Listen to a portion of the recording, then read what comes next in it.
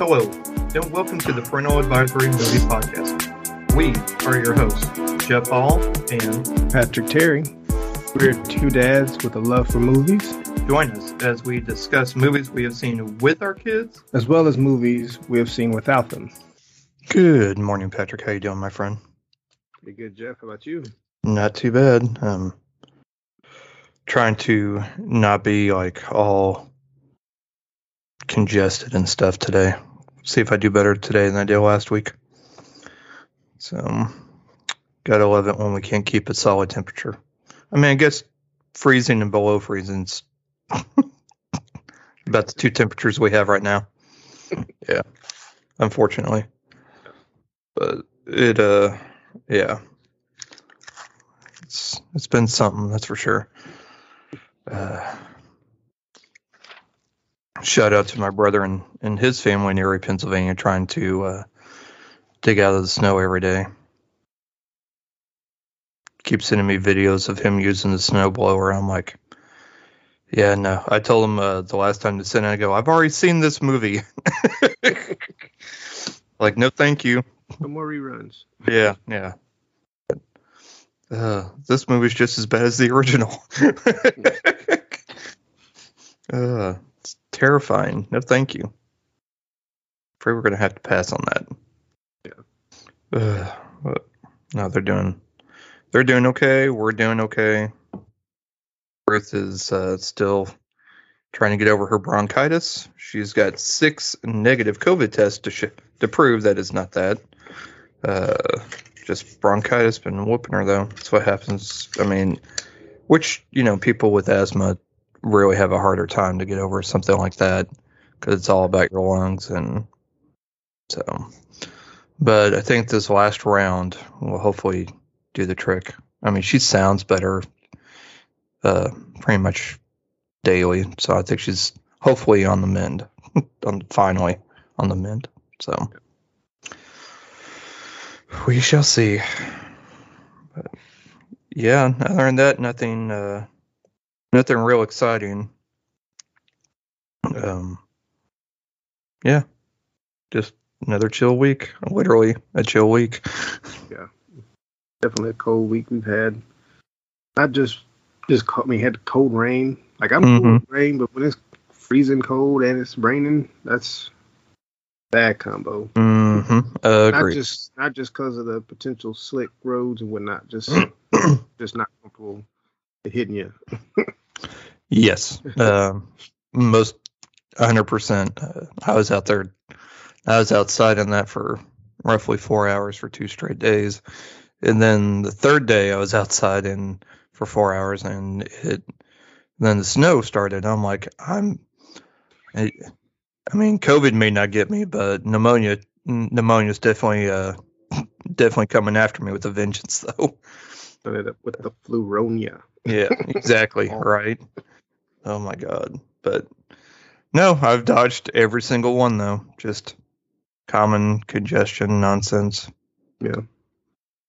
I mean, I guess there's worse things for sure. So I'll take it. But apologies if there's a few coughs that wind up in the final recording. So I will do my best not to. Yeah. Man, if this wasn't a busy week for TV, I don't know what was. I would have thought it was like Sweeps Week, except it's all streaming, so they don't have that. But it is had a busy week of TV. Had the new episode of Boba Fett, and you're finally caught up. Yep.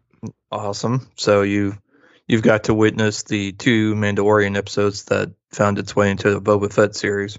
Yeah. Did you have the same feeling when you were watching it as I did? Where you're like, I don't remember. I know I clicked on Boba Fett, but I had to double check. And you're like, no, it doesn't say Mandalorian. It does say Boba Fett. Okay, good. Yeah, because I was watching the intro scene. I was like, okay, maybe this is. I thought maybe it's like an extra episode for Mandalorian. Then when it cut to the title scene, I'm like, oh, we're still here. Yep. We're still here. Then when the next episode started, I'm like, oh, we're still here. Oh, okay, we're still doing this. Yeah, I'm like, I mean, I'm not mad. I ain't mad either. No, because the most recent one I think is probably my favorite, to be honest. Yeah. Just a lot going on with characters that do not have the name Boba Fett in it. Nope. And I just characters I didn't expect to see during this. Yeah. I expected it during, a season of Mandalorian, but I don't know. I guess they're just doing a little shameless plug for what they still have going on. I guess so. We're talking about Squidward. I've seen him though, because I've watched the Clone Wars animated show, so he's popped up there. Yeah, I have no idea who that is. I was like, oh, look at that! It's some dude that's. Yeah, I forgot his name, but I was like, oh, I've seen the meme beforehand, but then I was like, oh yeah, I remember his character. I'm like, yeah, you don't want to mess with him. Yeah, never watched Clone Wars, so I'm like, a lot of the Clone Wars stuff that pops up, I'm like, all right, I'll find out when I when I talk to one of my friends that's more versed in Star Wars lore. Yeah, those that have actually watched Clone Wars and know far more about this stuff than I do, because I can't get into it, and that's just me. So, which is also okay, but it does make it a little more difficult. So, true. But yeah, I was like, yeah, I don't know much about him, but from what I've seen, I'm like, yeah, you don't want to mess with him. Yeah. The dude is walking by himself in the desert. I've learned that that's usually somebody you don't want to mess with, because they're obviously not all there if they have not been able to find any means for transportation. Yeah. He gives you one option. I'm like, you know what? Considering you're by yourself out here, I'm good. I'm going to do what you say. That's literally somebody that has way too much time to think. Yeah. Yes. Yeah. Yeah. And he's by himself? Yeah. Dude's crazy. I ain't going to mess with him. Nope. Not at all. But, there's 2 good episodes. Yeah. More Grogu, more Luke-ish. Luke. It was Wish Luke? I don't know. It was better. Yeah. It was better than his first appearance. There was moments where I was like, they kind of fludged a little bit here and there, but for the most part, it was a lot better CGI. I was like, all right. And but yeah, leading up to those 2 episodes, I was just like, man, I'm having the same feeling like when I'm watching Peacemaker, where I don't care about the main character, but everybody else. Yep. I like everybody else. Yeah. And then when we got these 2 episodes, I just forgot all about it. Yeah. Bubba who? What? Yeah. I'm like, you mean the dude from the Sarlacc pit? Oh. Yeah. Okay. But I mean, like, it did get better action wise and story wise. I just didn't care about the main character. Yeah. Exactly. So, yeah. Kind of in the same way. But yeah, it's gotten crazy. I can't wait to see what's going to happen, because I think they've only got a couple more episodes left. Yeah. I think a couple of series are starting to wind down for their season. Yeah. And what do you think about this online campaign for Sebastian Stan, a.k.a. Bucky Barnes, to take over as Luke Skywalker? Surprised it hadn't happened already. Right? Like, I actually saw someone superimpose. I'm like, all right, I see it now. Yeah, I'd be good with that. Won't have to worry about the CGI. Nope. Familiar with them, wouldn't be bad. Yeah. Just kind of help them save some money. You got a good actor that can pull it off, and boom. Now, as a segue, as a Sebastian Stan segue, I did watch the first 3 episodes of Pam and Tommy. I thought about watching it. Okay, so it's ridiculous is what it is. I mean, it's obviously going to be ridiculous. Kind of like that Carol Baskin, Joe Exotic dramatized show, for whatever reason that we need that. That, it's ridiculous in that sense that these characters are very well acted. I mean, Sebastian Stan as Tommy Lee is awesome. Lily Collins. I get my Lilies mixed up. Not the one that's Emily in Paris, but the other one that played Cinderella in the live action Disney movie, which is kind of funny. Anyways, she does an amazing job as Pamela Anderson. Trying to do the exact same voice. The acting in the show, they're not like they're taking these roles seriously, I guess is a good way to put it. So they're putting their all into the actor. They're not trying to do like kind of a campy version of it. Mm-hmm. So they're not trying to be campy about it and be silly, and it's like they're taking it serious, playing it serious. And the fact that they're playing it the way they are just shows how ridiculous these people really were, or are. I guess technically still are, but for the sake of the TV show, we'll say were because of the time period. Yeah. And, who knows how much of it is embellished as far as things that actually occurred and how much, is true and how much was just to make them seem more, for the show to make them seem more over the top. Yeah. Seth Rogen is not trying to be jokey Seth Rogen. He's playing it straight, which is good because, those, I kind of get tired of Seth Rogen as that guy, and I kind of like him in more of in this kind of role where he finally gets to I don't want to say act, but in a dramatic kind of way acting, not just, oh, look, he's high. Oh, look, there's another joke kind of movie. And Nick Offerman's really great as well. But the show, starts out as Seth Rogen's character, Rand, as a carpenter that's building a bed for Tommy Lee and Pamela after they just got together, like they've only been together a couple of months. And so he's building this bed out of wood, out of Madagascar pine or something like that. And it turns out to be like one of the most expensive woods out there. And all of a sudden, he's doing all this. Tommy Lee owes him and the contractor a bunch of money. Like I think he owes Rand $9,000, and the Lonnie, the contractor, owes him I think $15,000 or something like that, and he hasn't paid him. And so every time they try to confront him about it, it's like, "What? You don't think I'm good for it?" It's like, "Well, no, we know you are. That's why we want you to pay us because, we're not getting the stuff for free. Like it's like Rand's talking about how he's like maxed out one of his credit cards just on supplies because he hasn't gotten paid yet." And so Tommy Lee ends up, finally when they approach him again and about trying to get paid, he basically looks around and talks about how shoddy the work is and how he's not going to pay for any of this, right, and then fires them. So, yeah. And it just kind of goes downhill from there.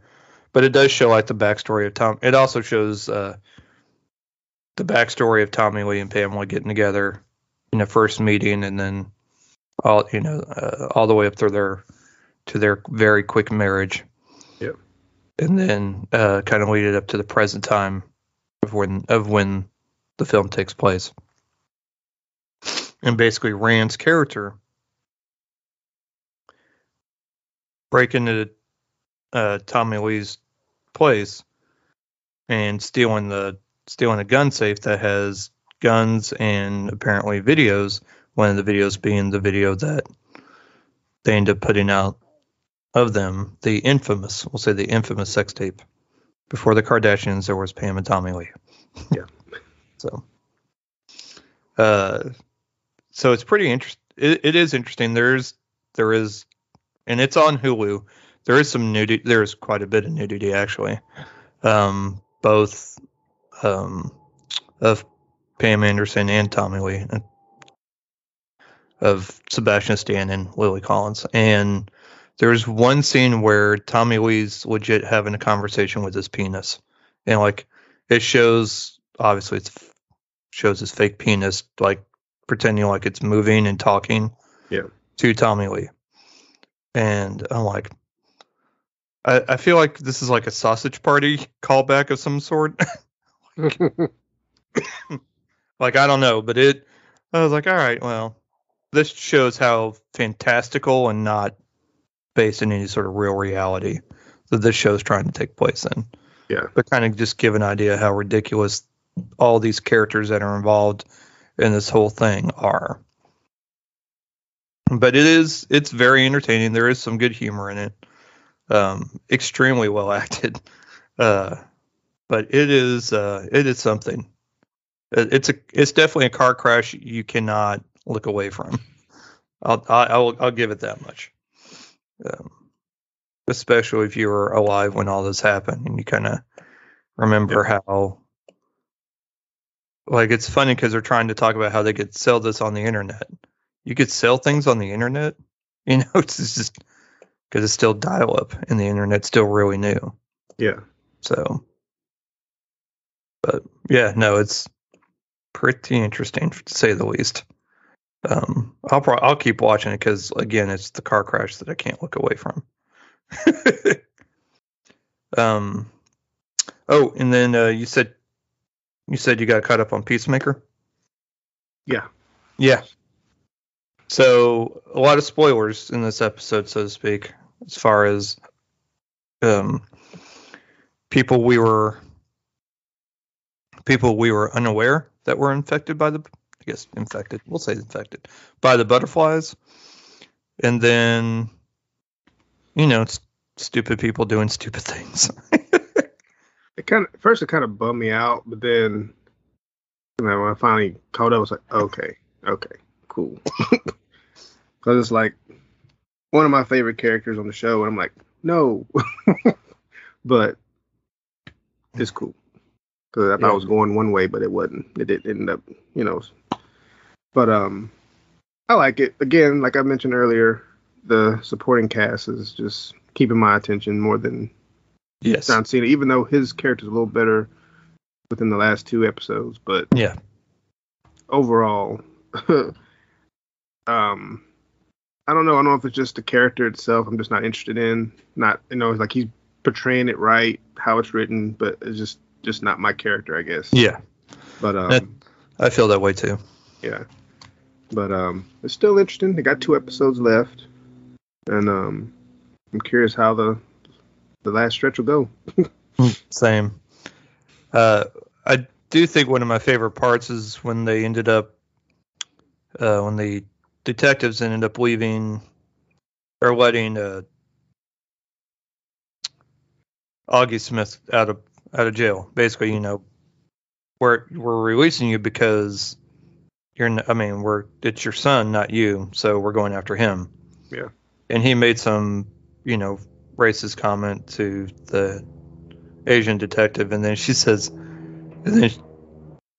she said that was translated wrong. It stands for what happened to your hair or something like that. I don't know. She made some really sick burn about his hair. I'm like, thank you.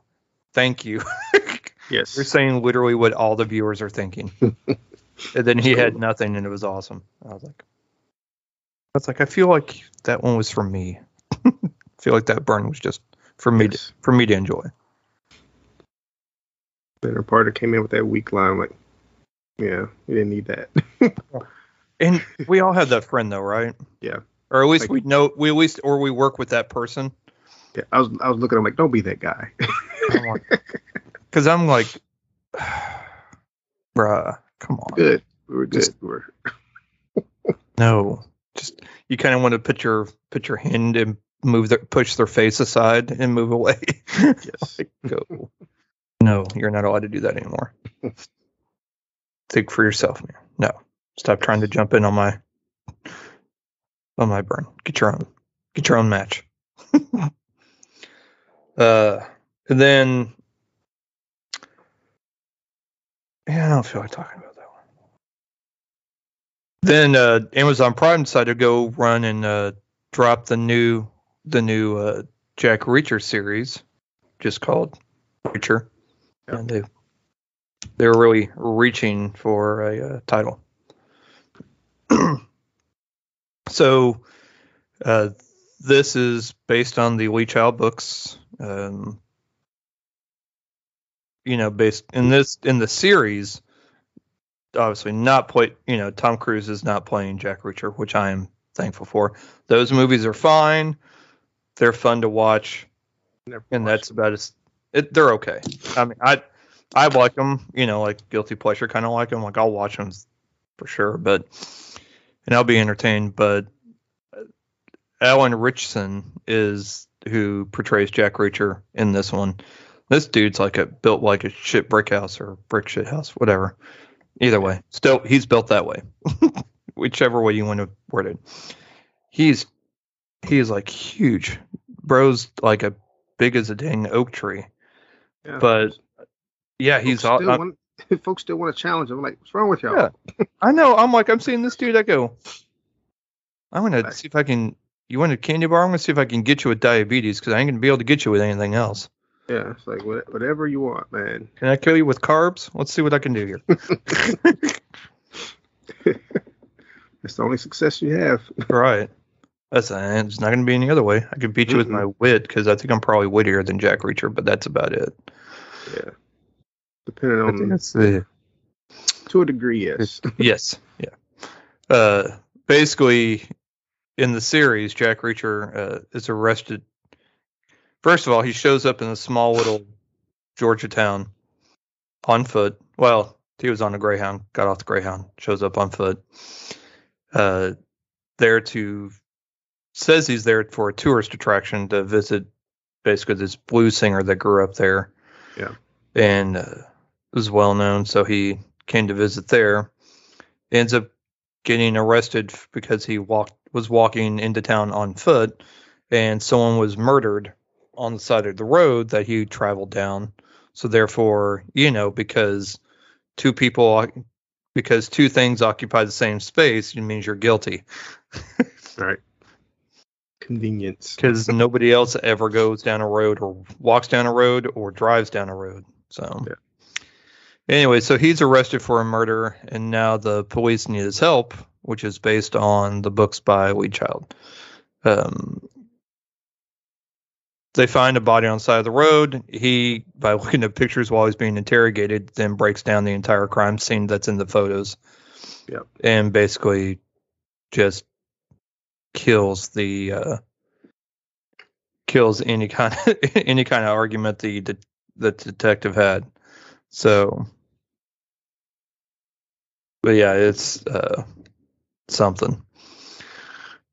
Malcolm Goodwin's in it. He plays Finley. I really like him. He was in the series iZombie, which I really like too.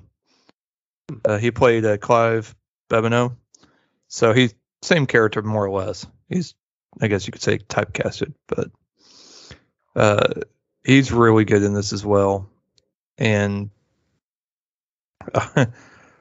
as kind of the uptight Yankee police detective, because he's from Boston and took this job there.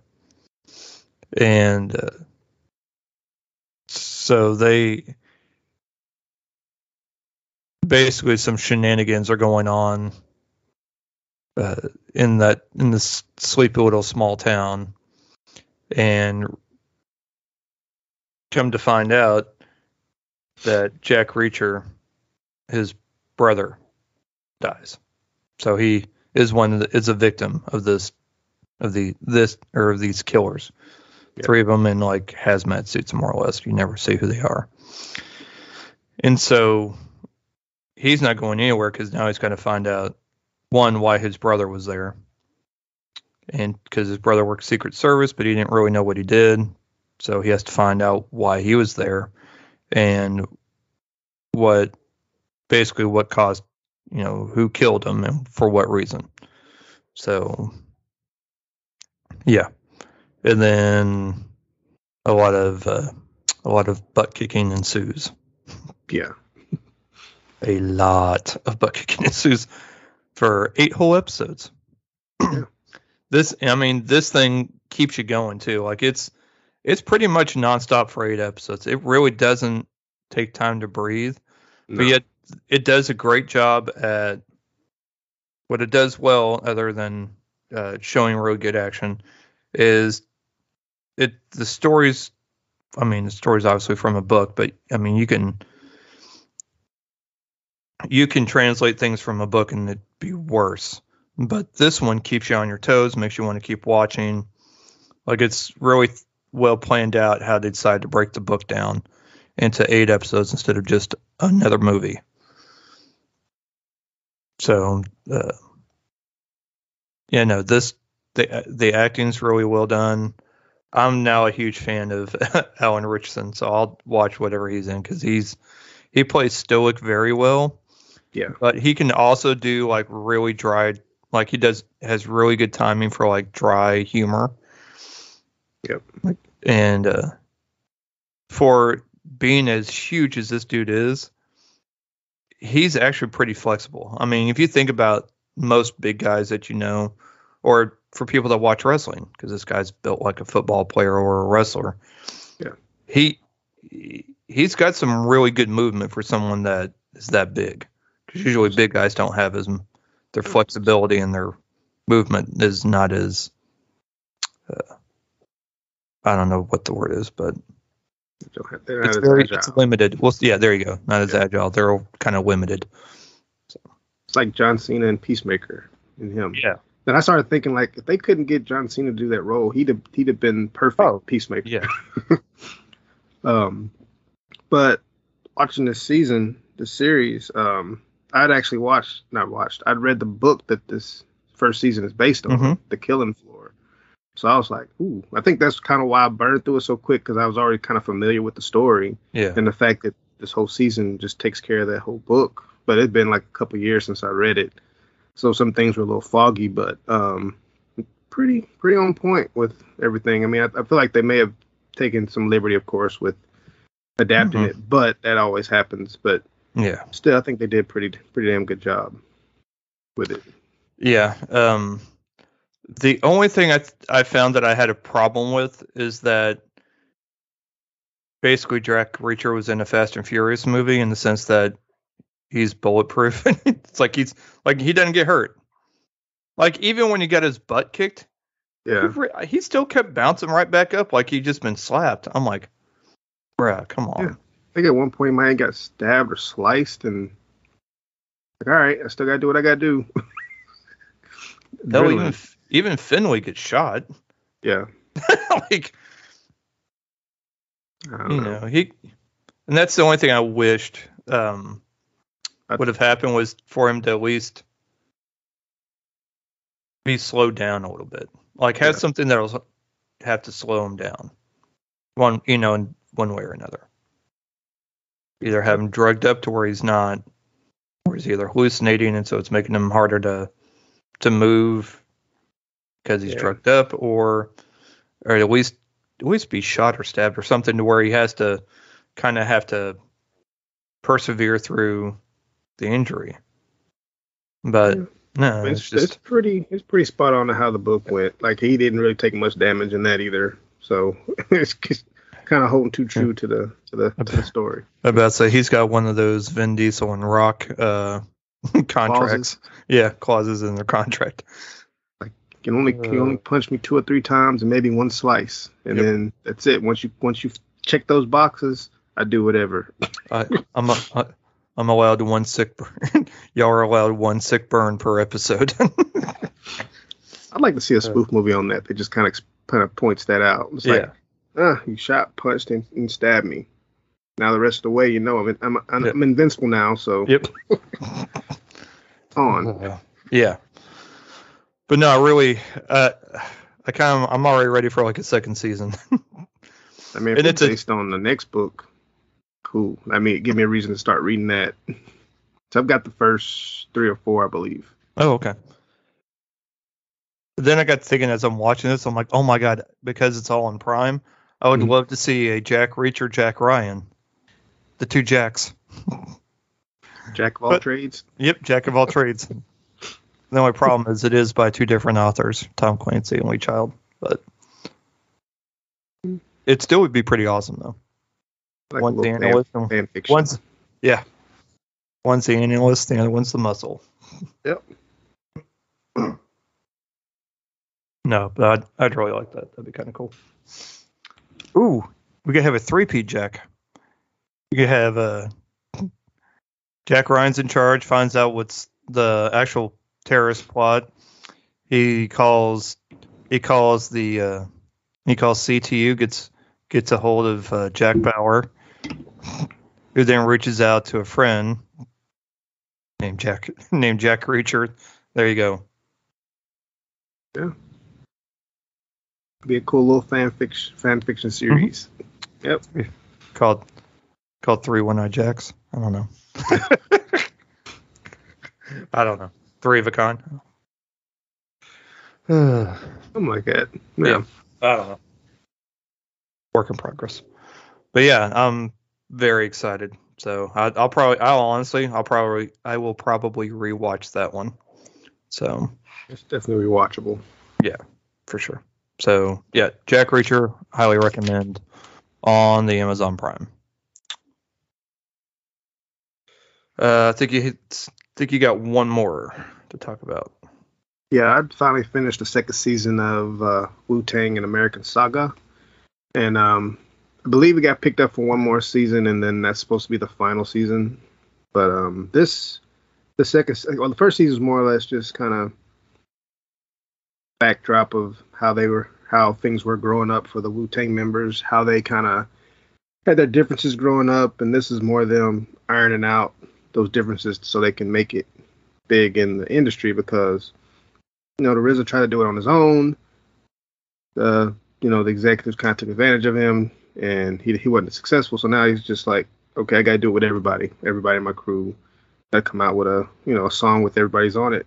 And the last 4 episodes I really enjoy, because episode 6 was him going into like making the actual track, going into his mind where he was listening to old music. So he had like the band playing with the singers, and then he would kind of just cut out certain points, and he'd literally make them disappear from the screen and bring them in, slow it down, speed it up.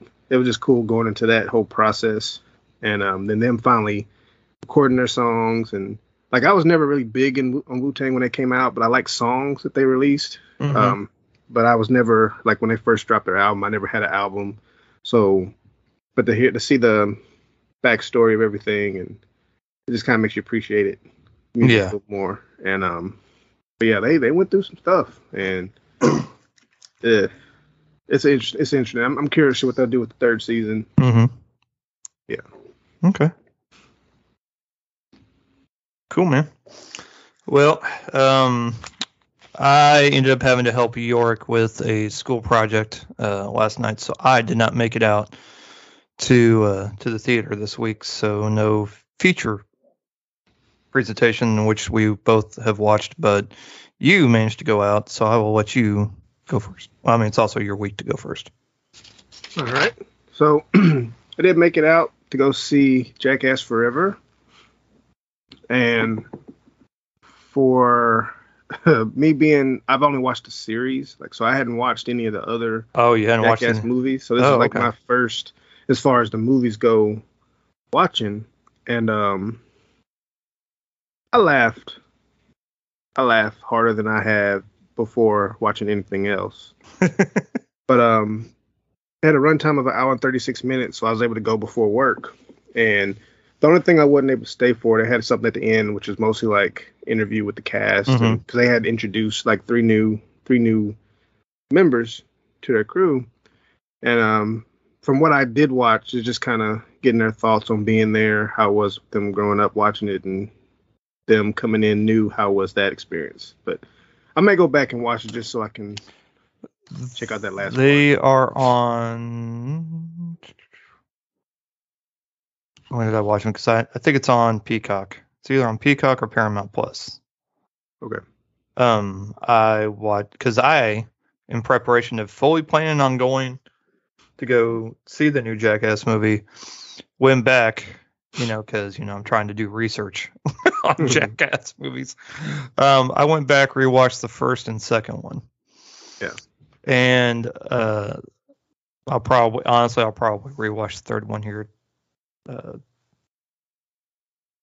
But yeah, I've decided that I really, and I agree. Like, there's a lot of stuff that they do that I will laugh heartily at, and there's some things I'm like, this is just stupid. Like anything that they like, which is going to be like saying that about a Jackass movie is, I know, pretty. Where do we start? But yeah. But there's some things, and I believe it's the second one. First one, they go to Japan. Like, there's some scenes about them going to Japan.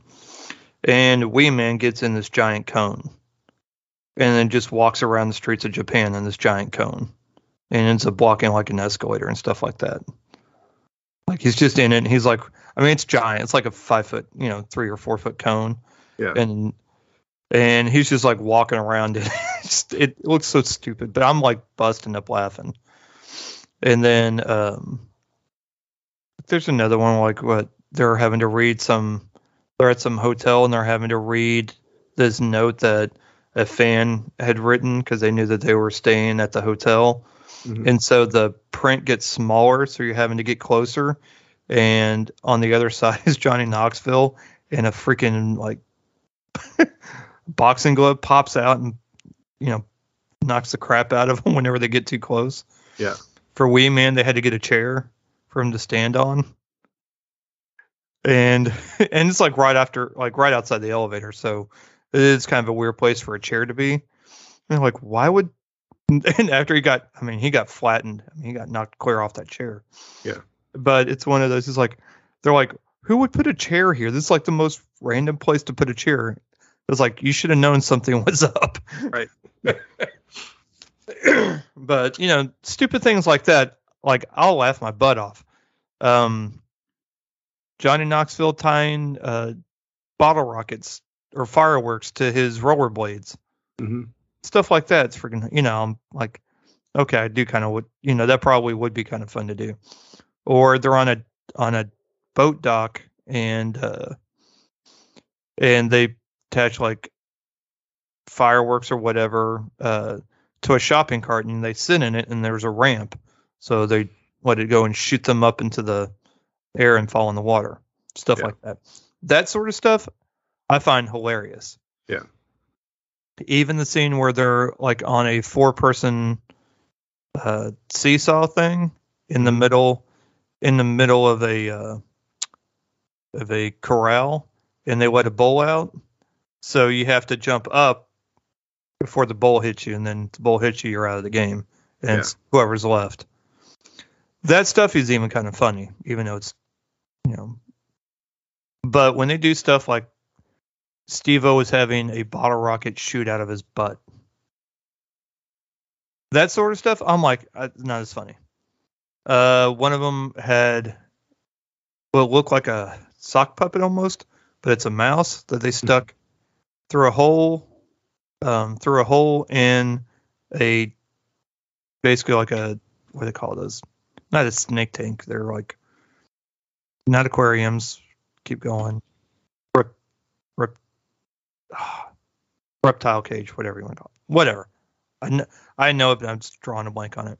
And terrarium. I think it's something like that. And the snake basically is going around and then like trying to attack it, and then ends up biting the mouse, which is obviously not a mouse, it's a penis. And like that stuff, I'm not as like, I don't need to see or want to see. I don't find that funny. I find that stuff just stupid. I mean, if I was in my 20s and in college, yeah, maybe, or in high school, I'd probably find that damn hilarious. But like, going back and rewatching these, not so much. Yeah, so, you might not like the intro then. I mean, it's nothing. Trust me, it's not going to be anything worse than I've seen the last 3 movies. But it's just, I've just realized as I've gotten older, I don't laugh as, at stupid stuff like that. But I'll laugh at ridiculous stunts and things of that nature. But that's just me. That's on my review. And sorry, I didn't mean to butt butt in front of you and kind of interrupt your review of the fourth one. I mean, it's pretty much the same stuff. So they're just older. Yeah, they're just older, and you're just thinking like, you're too old to be doing this. Like the poster I picked back here. Yeah. Very nice one literally gets knocked out. He's out like snoring, like snoring. He fights Butterbean in a retail store boxing match, mm-hmm. and Butterbean knocks him the hell out, and he's snoring in there too. Damn. Yeah, he got TKO'd. I'll say like the intro, it's penis heavy. Yeah. But I don't know. I laugh just because of how everything was. It's like a sequence of things that happened. Mm-hmm. And I just laughed. I was like, man, the intro for me was just hilarious. I'm like, even if I don't laugh at anything else, this was just funny. Like I said, they got like 3 new members: Rachel Wolfson, Devon Wilson, and they got a guy named Poopies. He kind of sounds like what's dude's name? He was in Deadpool, played the sidekick. I can't think of his name. Oh yeah, the Karan Sonar. I think that's the actor's real name. Dopender's who you're thinking of. No, the other guy. No, glasses. Oh, T.J. Miller. T.J. Miller. Yeah, he kind of sounds like him when he talks. Oh God, and I mean, it's not bad, but it's like it kind of reminded me. It's not like spot on, but certain pitch, some way he talks, it just comes off like that. But he's pretty funny, but it's just a bunch of skits and stunts. So if you're familiar with Jackass and that's your kind of comedy, you'll like it. If it's not your thing, then it's just not your thing. If it's not your thing, you weren't going to go see this anyways. Right. But I mean, I kind of want to watch the other ones.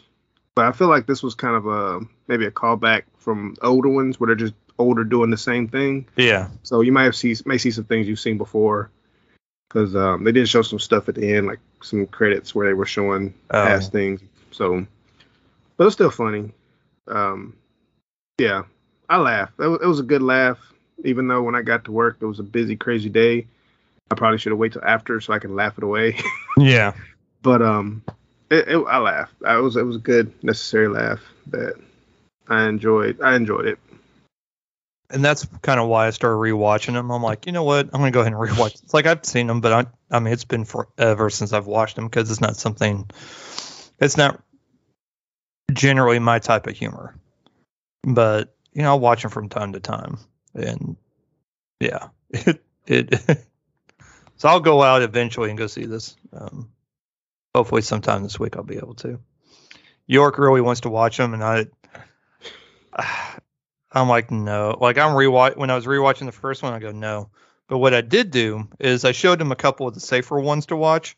Yeah. I'm like, here, he doesn't need to see the whole thing, but he can see clips and different ones. Here you go. Here, watch this one. Here, watch this one. All right. Like I showed him the cone one. I showed him the cone one. I showed him, some of the just dumber things. Like there's one where they're all dressed as pandas running through Japan, running through Tokyo. Yeah. Just in panda outfits, knocking, pushing each other into different things and just stupid things like that. But yeah, it's like I show them those that aren't, that would be safe to watch. I guess is a good way to word that for sure. Yeah, there's a few like that. There's a few safe ones. There's one I really want to. I'm not gonna mention it, but it's hilarious. It just takes place in the dark. That's all I'm gonna say. Okay, it's funny. Is it like a medicine ball thing? Because they did one where they did a medicine ball in the dark. No, and they had to throw basically it was playing medicine ball dodgeball, except in the dark.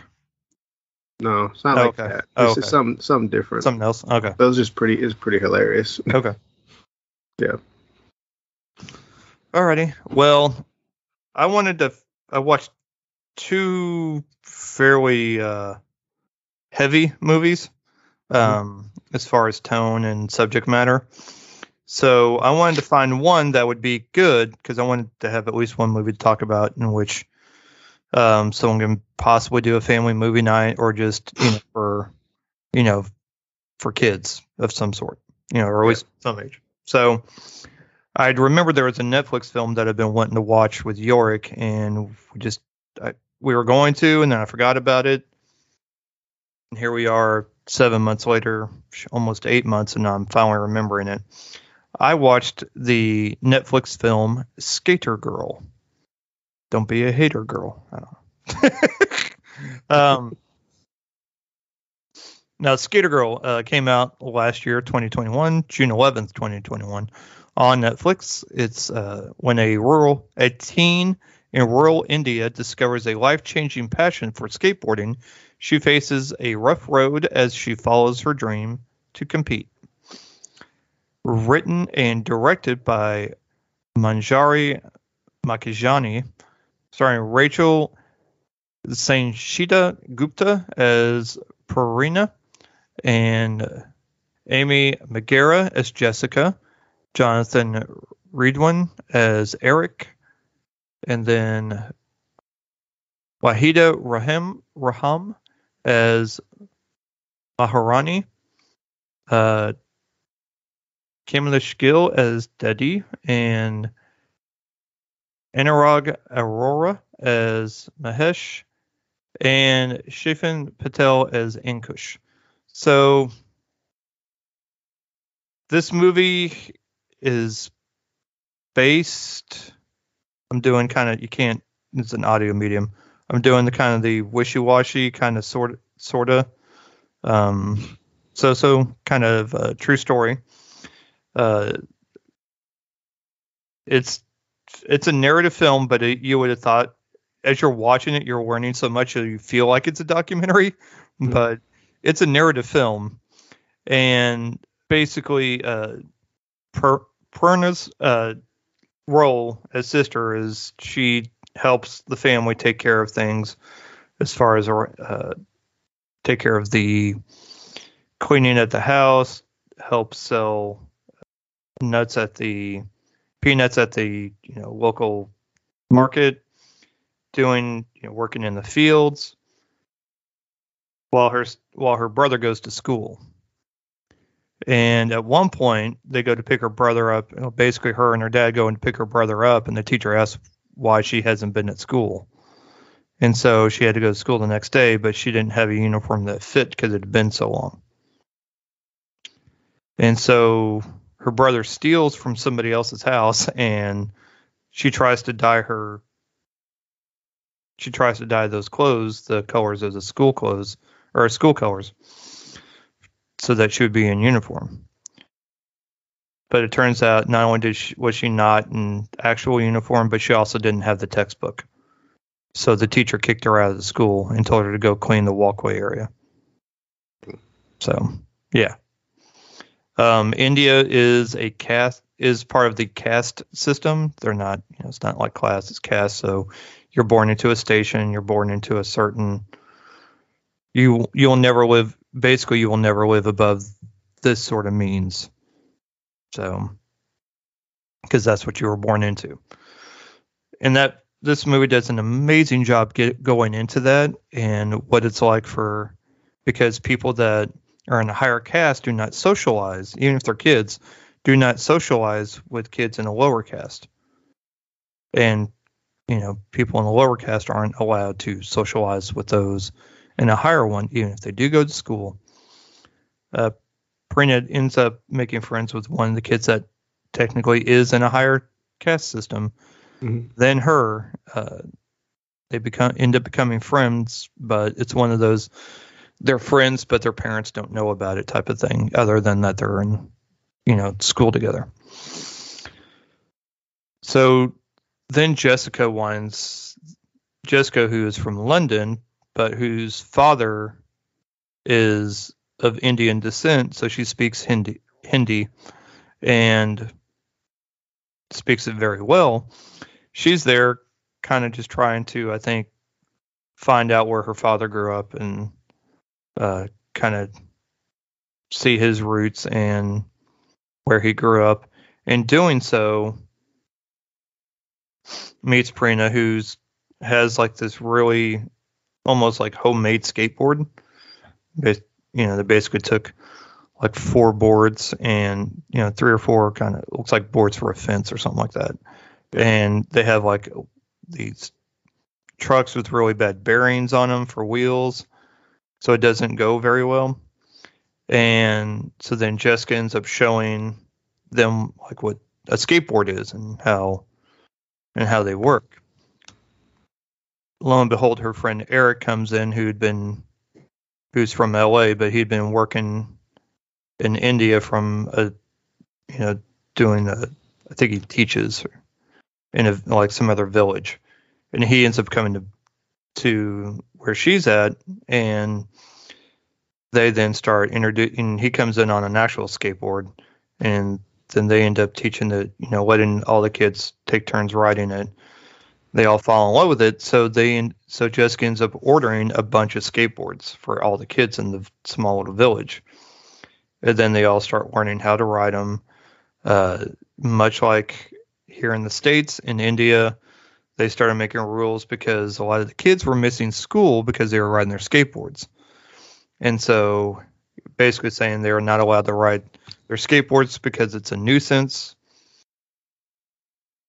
So Jessica ends up making a rule with the kids. Listen, you will not get any skateboarding lessons until you go to school. So no school, no skateboarding. And they're like, she put up signs around town basically saying that. So, the village is a little, they're slow to get on board with it. I guess is a good way to put it. And, because these people that are not from, that are coming in to disrupt, the way of life they've been accustomed to. And they end up building. Jessica goes to try and find a place for them to go skateboard since they can't do it in the in the streets of the village anymore. Everywhere she goes, she's running into basically roadblocks, obstacles. There we go. We'll just use a good skateboarding metaphor. Obstacles that she's not able to grind over or leap over. There you go. No ollieing over this one. She ends up getting in touch with, I guess, the queen and talking to her, and the queen decides to donate some land for them to build a skate park, essentially. And then Eric gets a hold of a bunch of his friends, and they come and they all get together and they build a skate park and for these kids to use. And then in doing so, they decide that, and Jessica gets a hold of a couple people, and they decide to set up a competition. So these kids will practice more to want to compete. And then the more that they see everybody practicing, Prairie's dad, basically is not on board with all this. She ends up hurting herself, so hurting her ankle, which means that she can't work, which means she can't help out around the house and do all the roles that she's supposed to be doing. And so basically he decides that he's just going to, that, it's time for her to grow up, that she's going to need to get married, more or less. She's we're talking teenager. So yeah. This movie also explores what kids have to go through, especially girls, once they reach a certain age and arranged marriages, and how that type of culture works. It's a great, and there's no, it's mostly subtitled, but obviously the English, the English people speak English, but Jessica does speak Hindi, so she, it gets translated. So I think this is a very great movie for people to watch with their families. You can learn a lot and teach kids a lot about, just always following your dreams. Like, don't give up. If you have a dream, pursue it, because you never know what might happen. But also, hey, learning about the difference between, a caste system and a class system, and learning those differences, and then also learning what it's like for people that live in other countries, and see how they what they have to go through, which is different from the what we have to go through. So I think it's a very as much as it is fun and entertaining to watch, it's also very educational. Like I kept watching this going, like there's so many things. Like I would love for York to watch this. Yeah, he would have to read it, but that's that's fine. And it isn't one that you could just put on it's not a dubbed version. So like if you go to audio, you can't switch it to English, and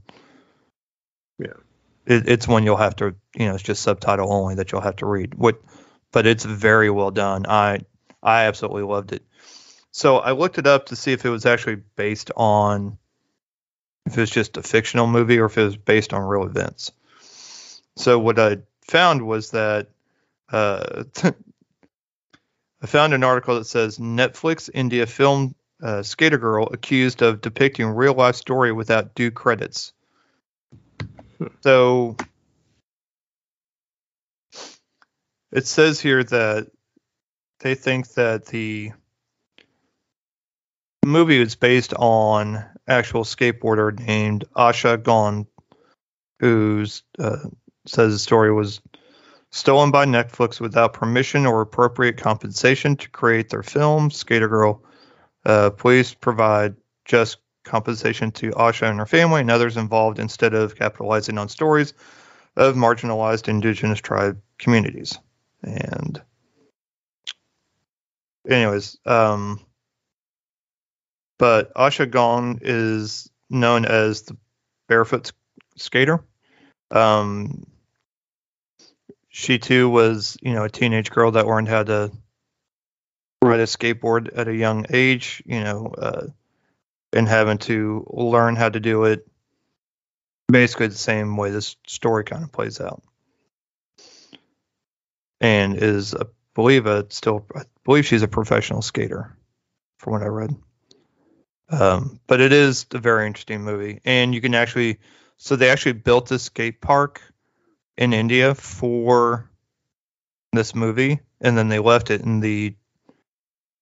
for where they filmed it in this town or this village. Mm-hmm. So all the townspeople can use it. Like after they left, basically they made a movie, and as a thank you, more or less just left the skate park for all the kids to use. And you can actually look it up on Google Earth and all that. So pretty cool. Highly recommend Skater Girl. Check it out. Alrighty. So I made it out to see this year's disaster flick. The first one, you mean? Yeah. Called Moonfall. I'm about to say you weren't talking about Jackass. No. No. Does have a runtime of 2 hours and 10 minutes. Directed by Roland Emmerich. Starring Halle Berry, Patrick Wilson, John Bradley, Michael Pena, Charlie Plummer, Kelly Yu, and even Donald Sutherland makes an appearance. A mysterious force knocks the moon from its orbit around Earth and sends it hurtling on a collision course with life as we know it. So it starts off in 2011 with the astronauts on a mission to repair a satellite. And while they're doing so, this kind of weird entity, which looks like a bunch of nanobots, comes flying around. And it's three astronauts, Halle Berry, Patrick Wilson, plus a third, which that's the red shirt. Yep. So anyway, he ends up being knocked off into space, no oxygen. And Patrick Wilson plays Brian Harper, and Halle Berry's Joe Fowler. So they get back, and he's trying to explain to them what happens. And, of course, they don't believe him. He's like there was some kind of creature, some kind of alien force up there, and they think he's crazy. And they basically ask Halle Berry's Jocinda Fowler, so could this be summed up as just some kind of electric failure, some kind of failure with the electronics? It's like, it could be that, and so basically they just don't believe him. And so they basically make him a disgraced astronaut, and he goes off and kind of, they fast forward to present day, and he's no longer, I guess, recognized at NASA. He's stuck teaching classes at this museum, just talking about his yesteryear. Yeah. And you have John Bradley playing Casey Houseman, who's kind of like this conspiracy theorist.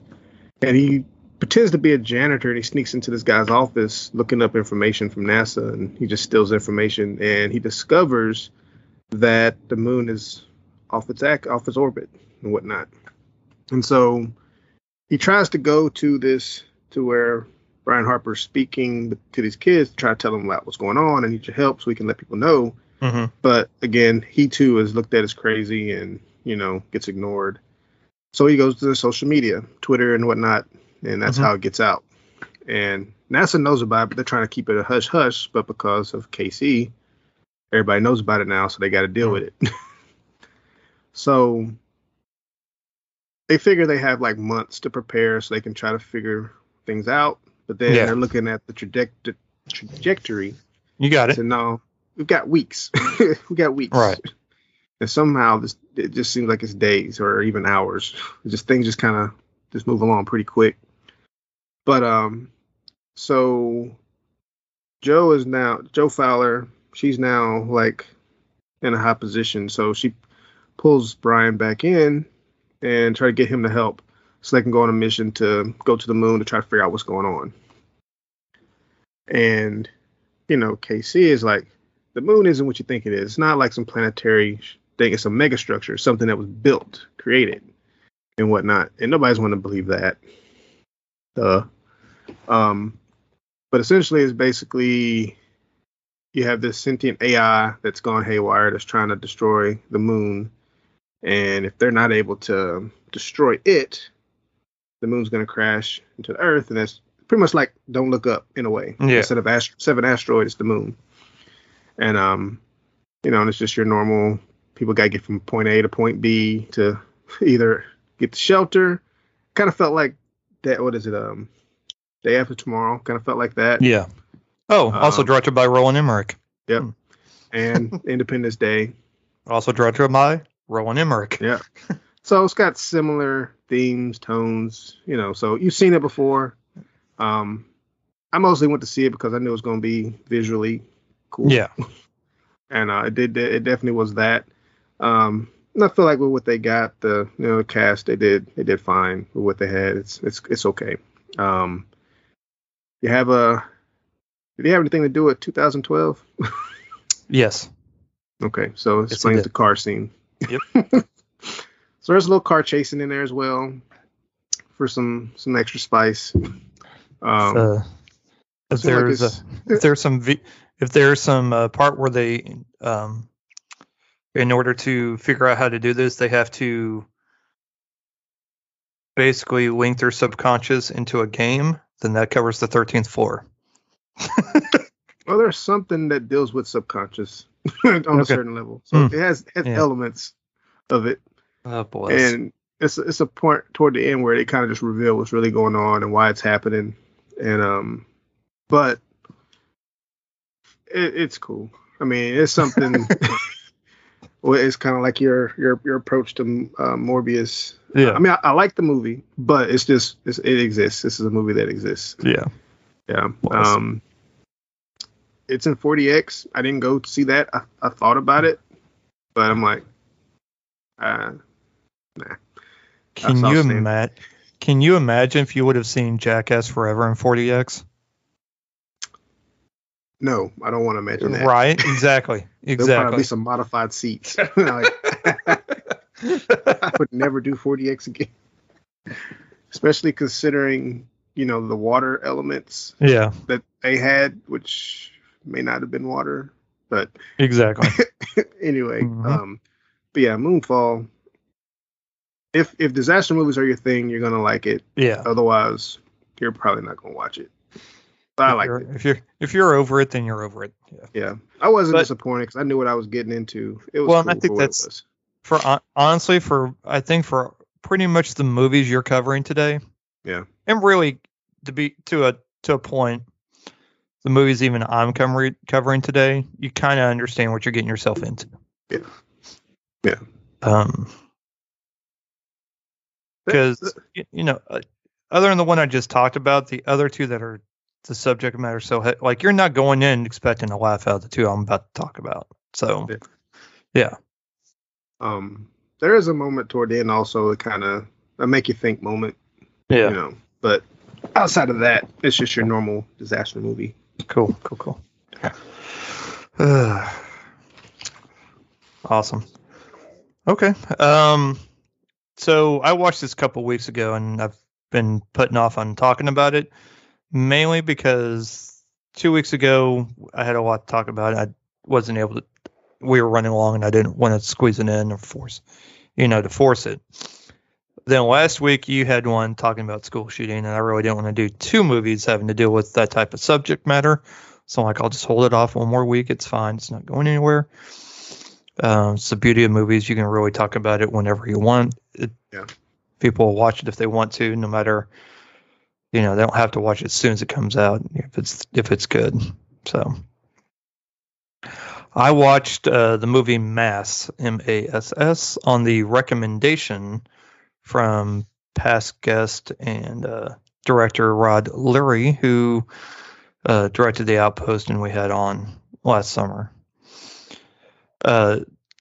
He was talking about how this movie, the acting in it is like all four people, and there's really, out of this entire movie, there are six, I think I counted 6 or 7 people total in the movie.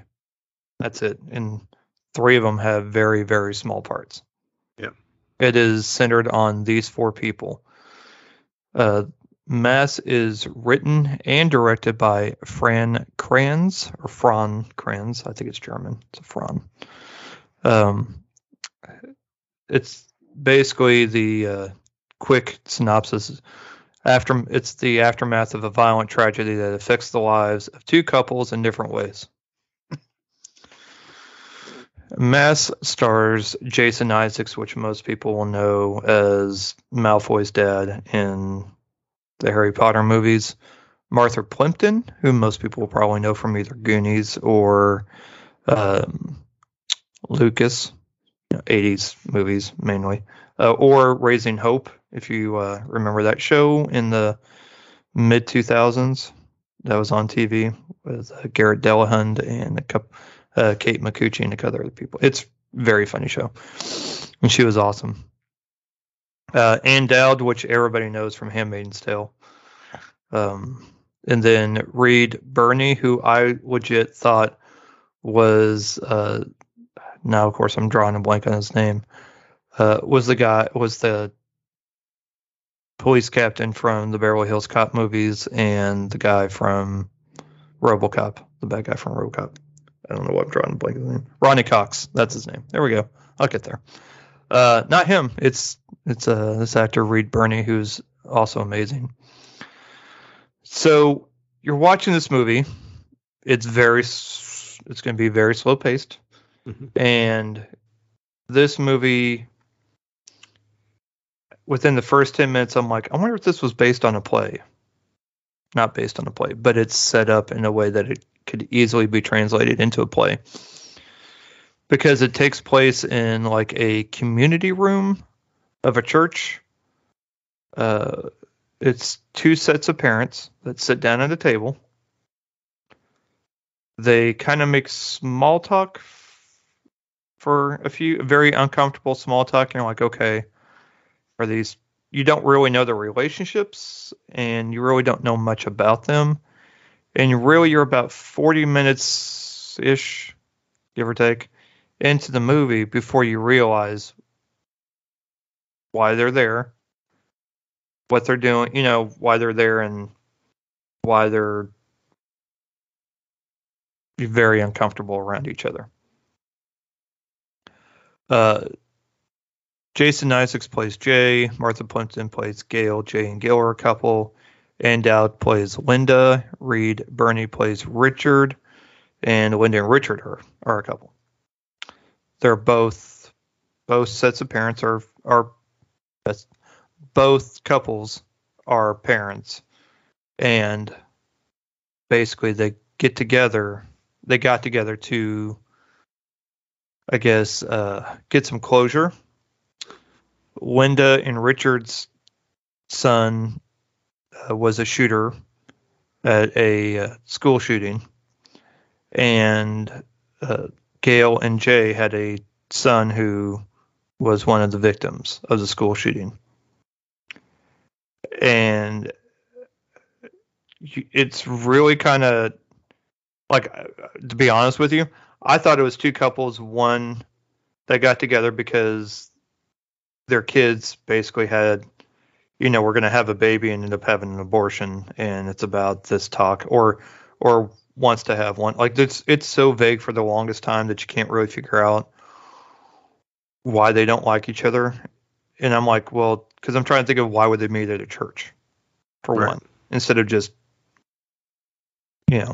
But I mean, if you think about it, it probably didn't cost them anything to use the room.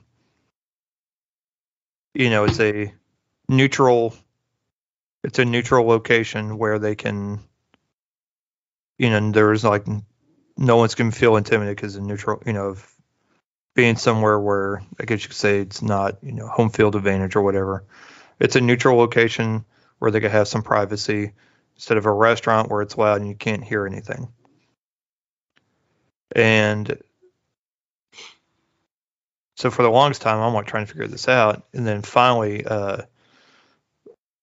Martha Plimpton's character, Gail, finally, is able to get out the words, although she does a masterful job having, just showing the difficulty and how much pain and anguish she still has, and trying to talk about this. And she says, basically, she took, because Linda and Richard are talking about their son, and she finally says, "Why do I want to know about your son? Because he killed mine." So it is a very heavy movie with amazing acting, showing the pain that every parent in this, every character in this film is going through. And it's so gut-wrenching because you feel for both sets. Like, you feel for Linda and Richard because they know they didn't raise their son to be like this, but at the same time, they didn't do anything to, and they knew he was going through some stuff, but they didn't think he'd ever do something like this. But they never did anything to really protect their kid from being able to get a hold of a firearm. And then, so doing this, and the guilt that they feel about everything that happened.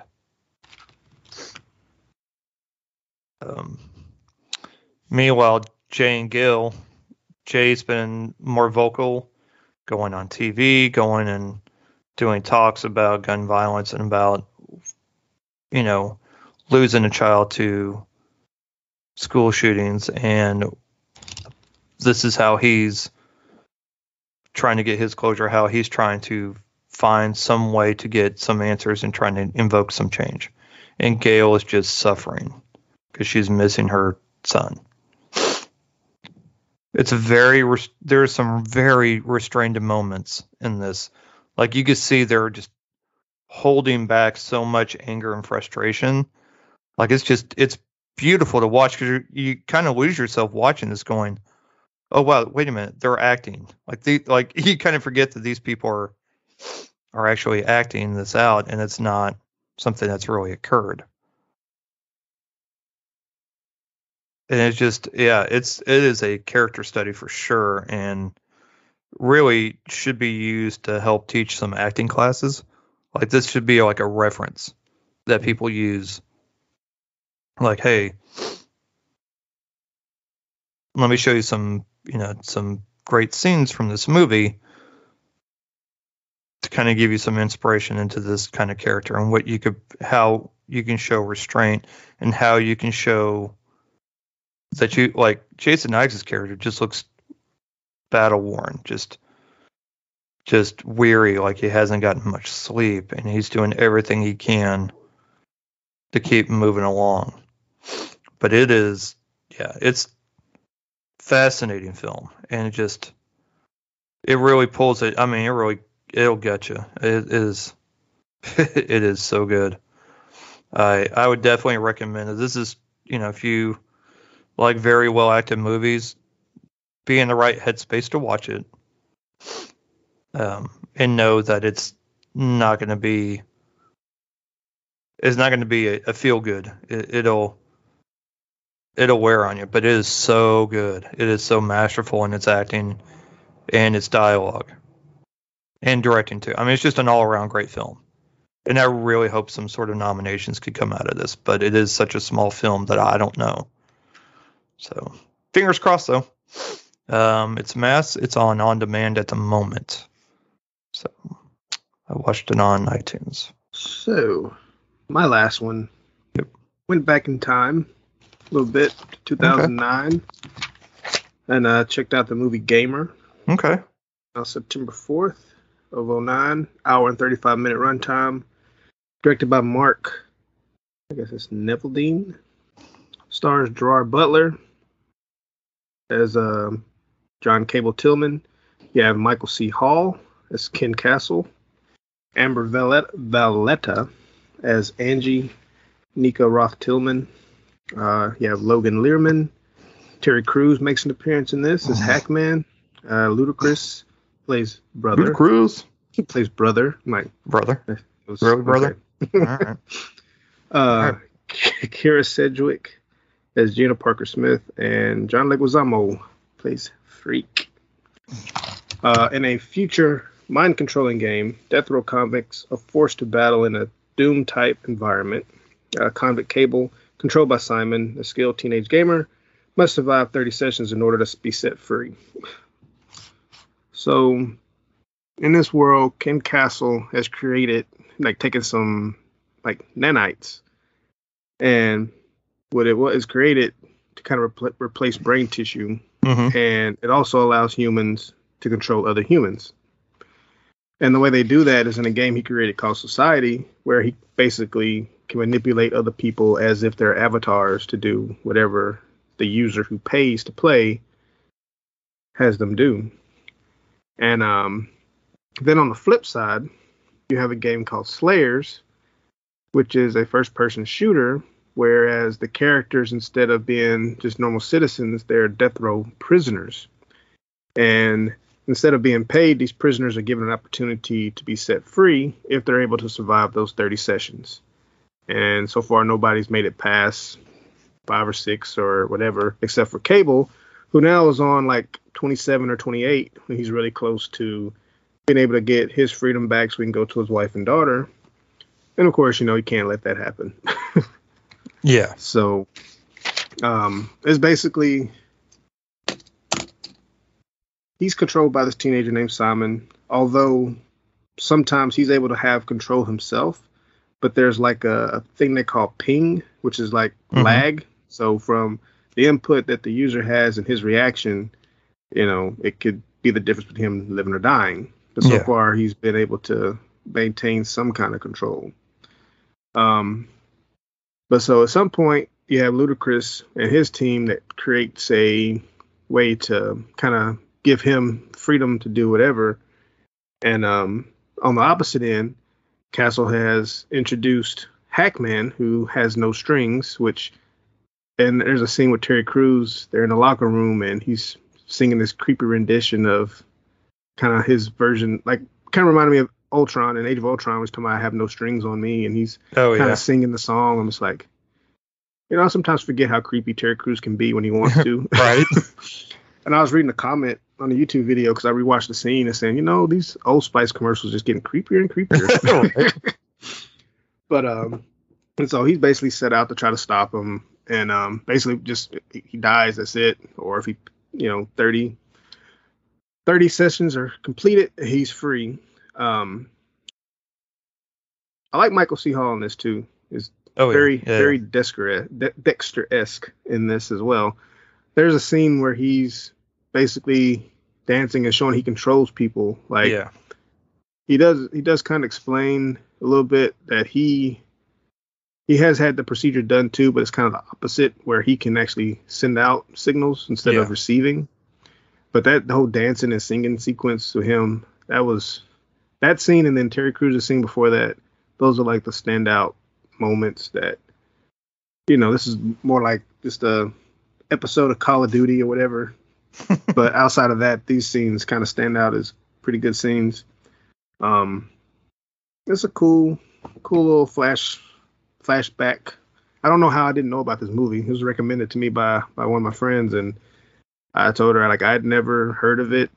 I watched the trailer and I was like, yeah, seems like my kind of thing. And then I watched it and I did enjoy it. But also it's a movie that kind of makes you think, like how things are going with AI, Yep. What are people really trying to do with it? So part of the reason why they did that musical number in the movie is because of Michael C. Hall's big Broadway dude. Mm-hmm. Like he's kind of like Hugh Jackman, does a lot of Broadway in musicals. So that's one way for him to be able to kind of put that in there. So, I'm glad they did. Yep. It's one of my favorite moments, actually. All right. For our last movie in our for your Academy Award consideration, which comes out tomorrow, by the way, everybody. The Oscar nominations will be out tomorrow morning. So be ready for that. See who pops up. Right. And then who gets snubbed. I watched the movie Spencer. Spencer? No, not from Jumanji. About Princess Diana, played by Kristen Stewart. During her Christmas holidays with the royal family at the Sandringham.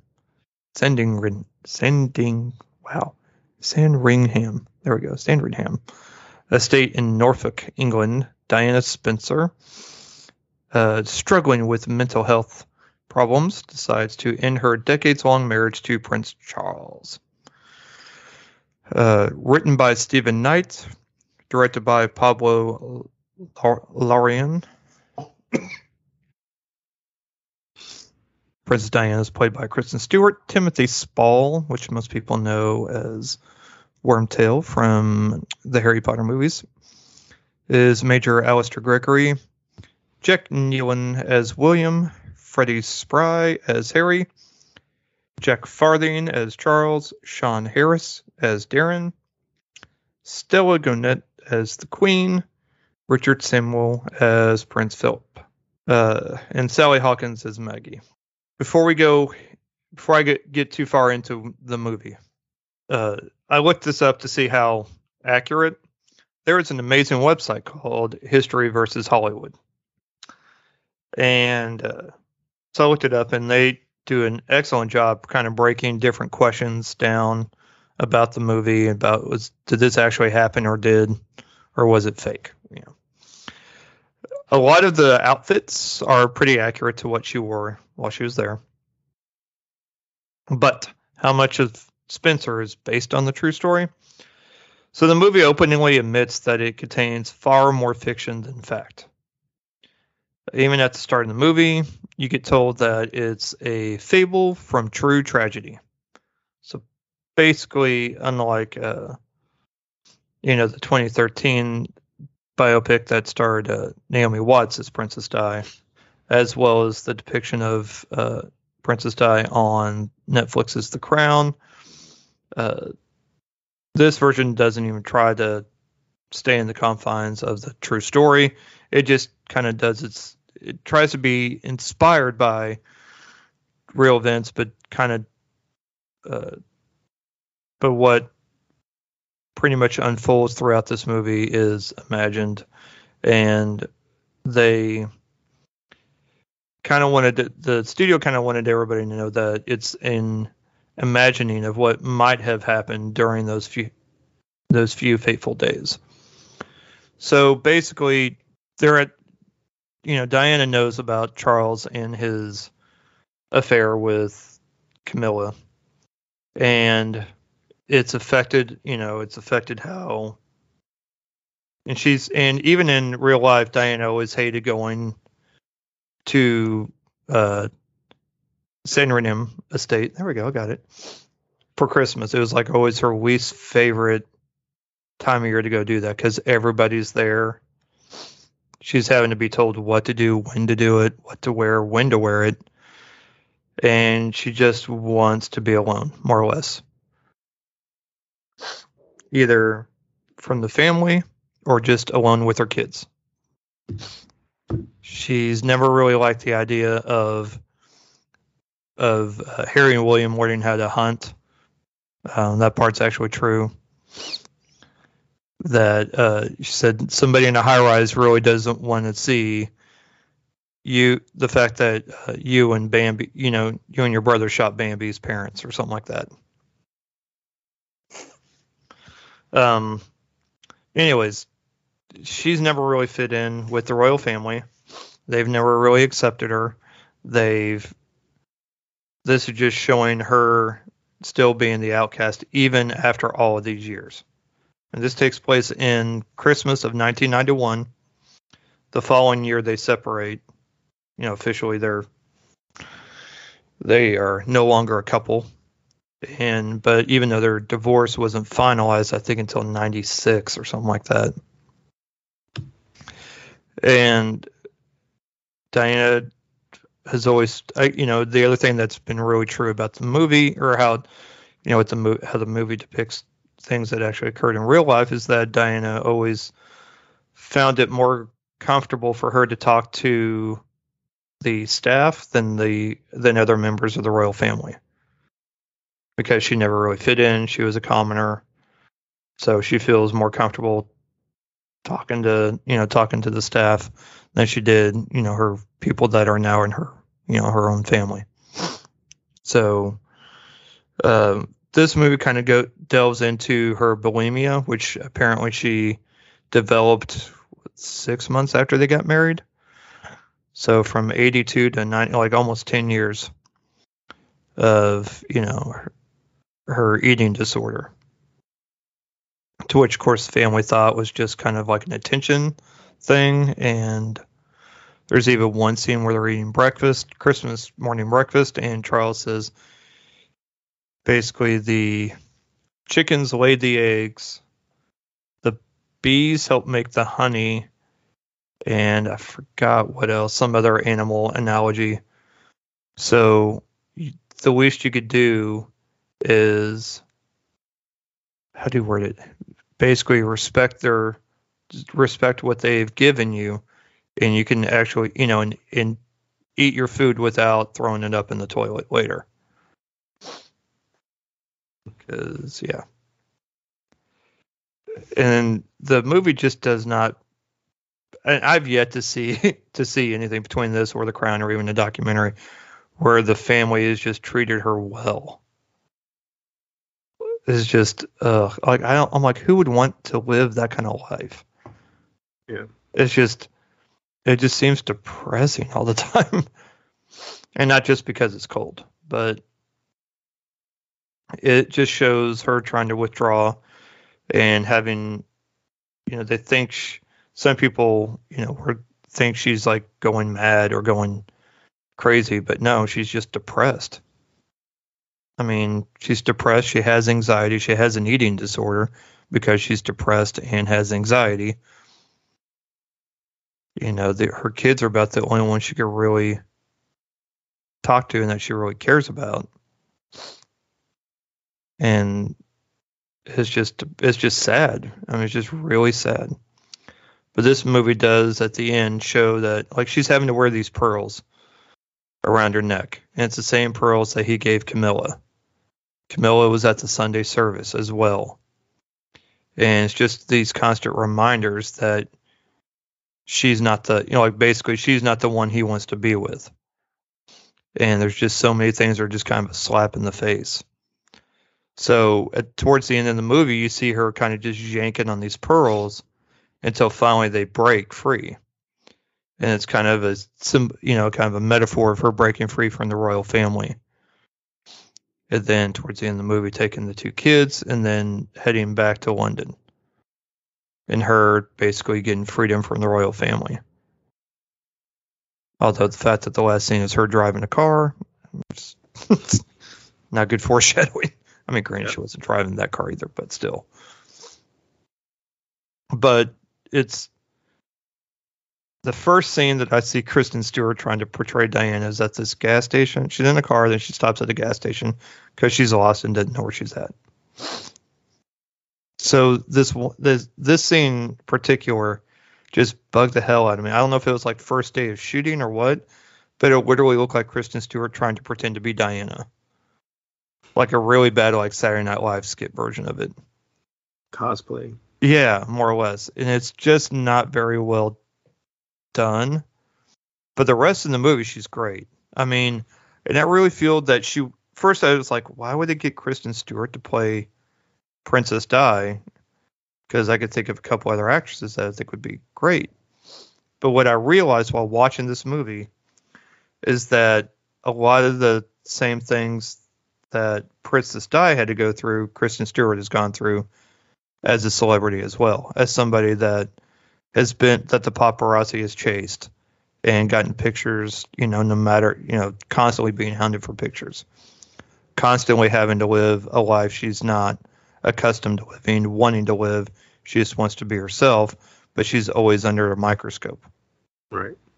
And there's like just a lot of things you could see similarities about how she's able to really identify with Diana as a person, not as a princess, but as a person. And I don't know if she's, because I'm not super well versed on Kristen Stewart, but enough to know that, that these are things that she would have gone through, especially during the whole Twilight, thing. And then the relationship her and Robert Pattinson had for the longest time. And just always being constantly criticized about something. And how that really takes a toll on you. And just wanting to break free. Like, I really think that gave her a lot to sink her teeth into in this movie. And yeah, she was great. She'll probably get nominated. And I know she did for Golden Globe. She'll probably get nominated again. No, she did great. Aside from that first scene. A couple of times I was like, a couple of times I just kind of was like, yeah. But otherwise, but for the vast majority, outstanding performance. So that's all I got on that. I would recommend it. It's also VOD at the moment. I think iTunes had it for like $3. So it was worth it. It is slow. A lot of weird jazzy music kind of choices for it. It's interesting, but it works. And yeah, movie wasn't bad. She was outstanding though, for sure. Only trailer I have is a movie called After Yang. It's starring Colin Farrell.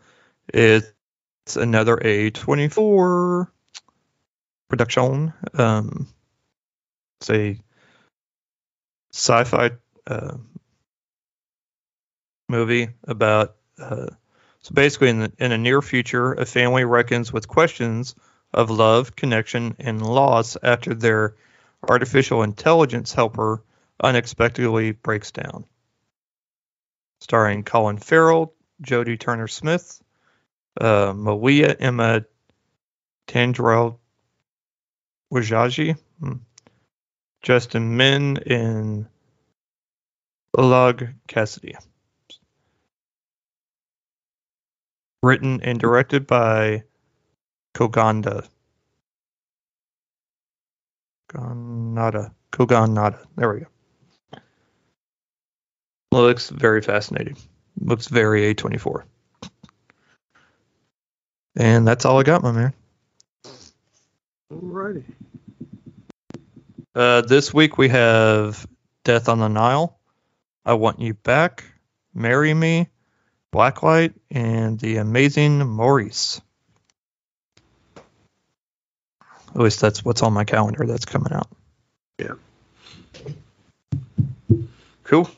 I'll be watching a few of those. Yep. I'm hoping Marry Me is going to wind up on Peacock because I keep seeing it pop up on the Peacock app. Mm-hmm. So I'm really hoping they're going to release it there and I don't have to go to the theater to go see it. I'm happy to watch it, but I'd rather watch it at home. That's like one of those I'd rather watch at home, but I'll go watch it either way. So, Death on the Nile, I'm not gonna be rushing out, but I'll end up going to see it. Yeah. Yeah. So we'll see. We shall see. Okay, man. Well, I hope you have an amazing week. You too. All right. And I hope all our listeners have an even better week than the two of us. Spread the love. Oh, yeah. Thanks for listening. If you enjoyed our show and have a moment, please rate and review. It helps us out a lot. Also, recommend us to someone that enjoys movies or also has kids. You can find us on Twitter at PA Movie Podcast and on Instagram at parental_advisory_movie_pod. Be sure to join our Facebook group, Parental Advisory Movie Podcast, and join in on the fun.